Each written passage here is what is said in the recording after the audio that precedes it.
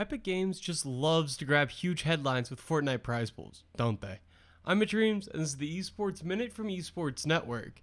It's certainly been an interesting year for Epic Games. The developer of Fortnite has continued pushing the game into new territories, especially when it comes to interactive media and branding, but they're also taking on Apple in an ongoing lawsuit.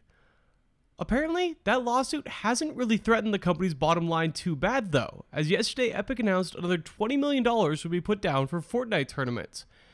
Back in 2018, for the 2019 and 2020 years, Epic pledged to put down $100 million in total prizes on Fortnite esports events. And they came through. They gave out $100 million over the last 2 years. The biggest paychecks came out of the Fortnite World Cup, which saw $40 million awarded between the qualifiers and the main event. Many other events put up a couple million here, a couple million there, casual things. In any other esport, these would likely be massive flagship events. For Epic, they were just the continuation of a huge promise. One of those events was the Fortnite Champion Series, better known as the FNCS. It's the closest continuous structure Fortnite esports has ever had. That event, last year, had a solid $3 million prize pool.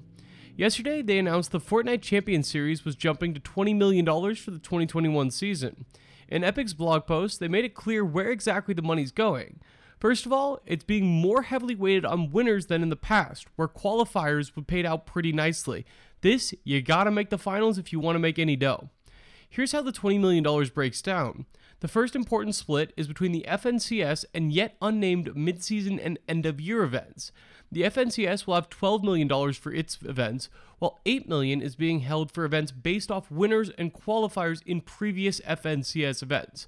So they're like part of the ecosystem, but they're not part of the 4 individual seasons. Which brings me to the next split. That $12 mil is being split among the 4 FNCS seasons, leaving $3 mil per season.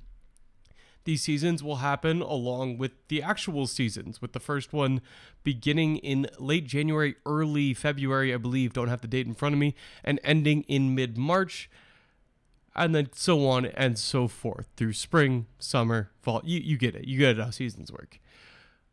The final split is across 7 different regions, and this is where it gets a little bit more confusing. Those 7 regions are Europe, Brazil, Oceania, the Middle East, Asia, and then NA, but it's split into 2 regions. Each one is not weighted equally either. Europe has 1.3 million dedicated specifically to it, the highest of any prize pool.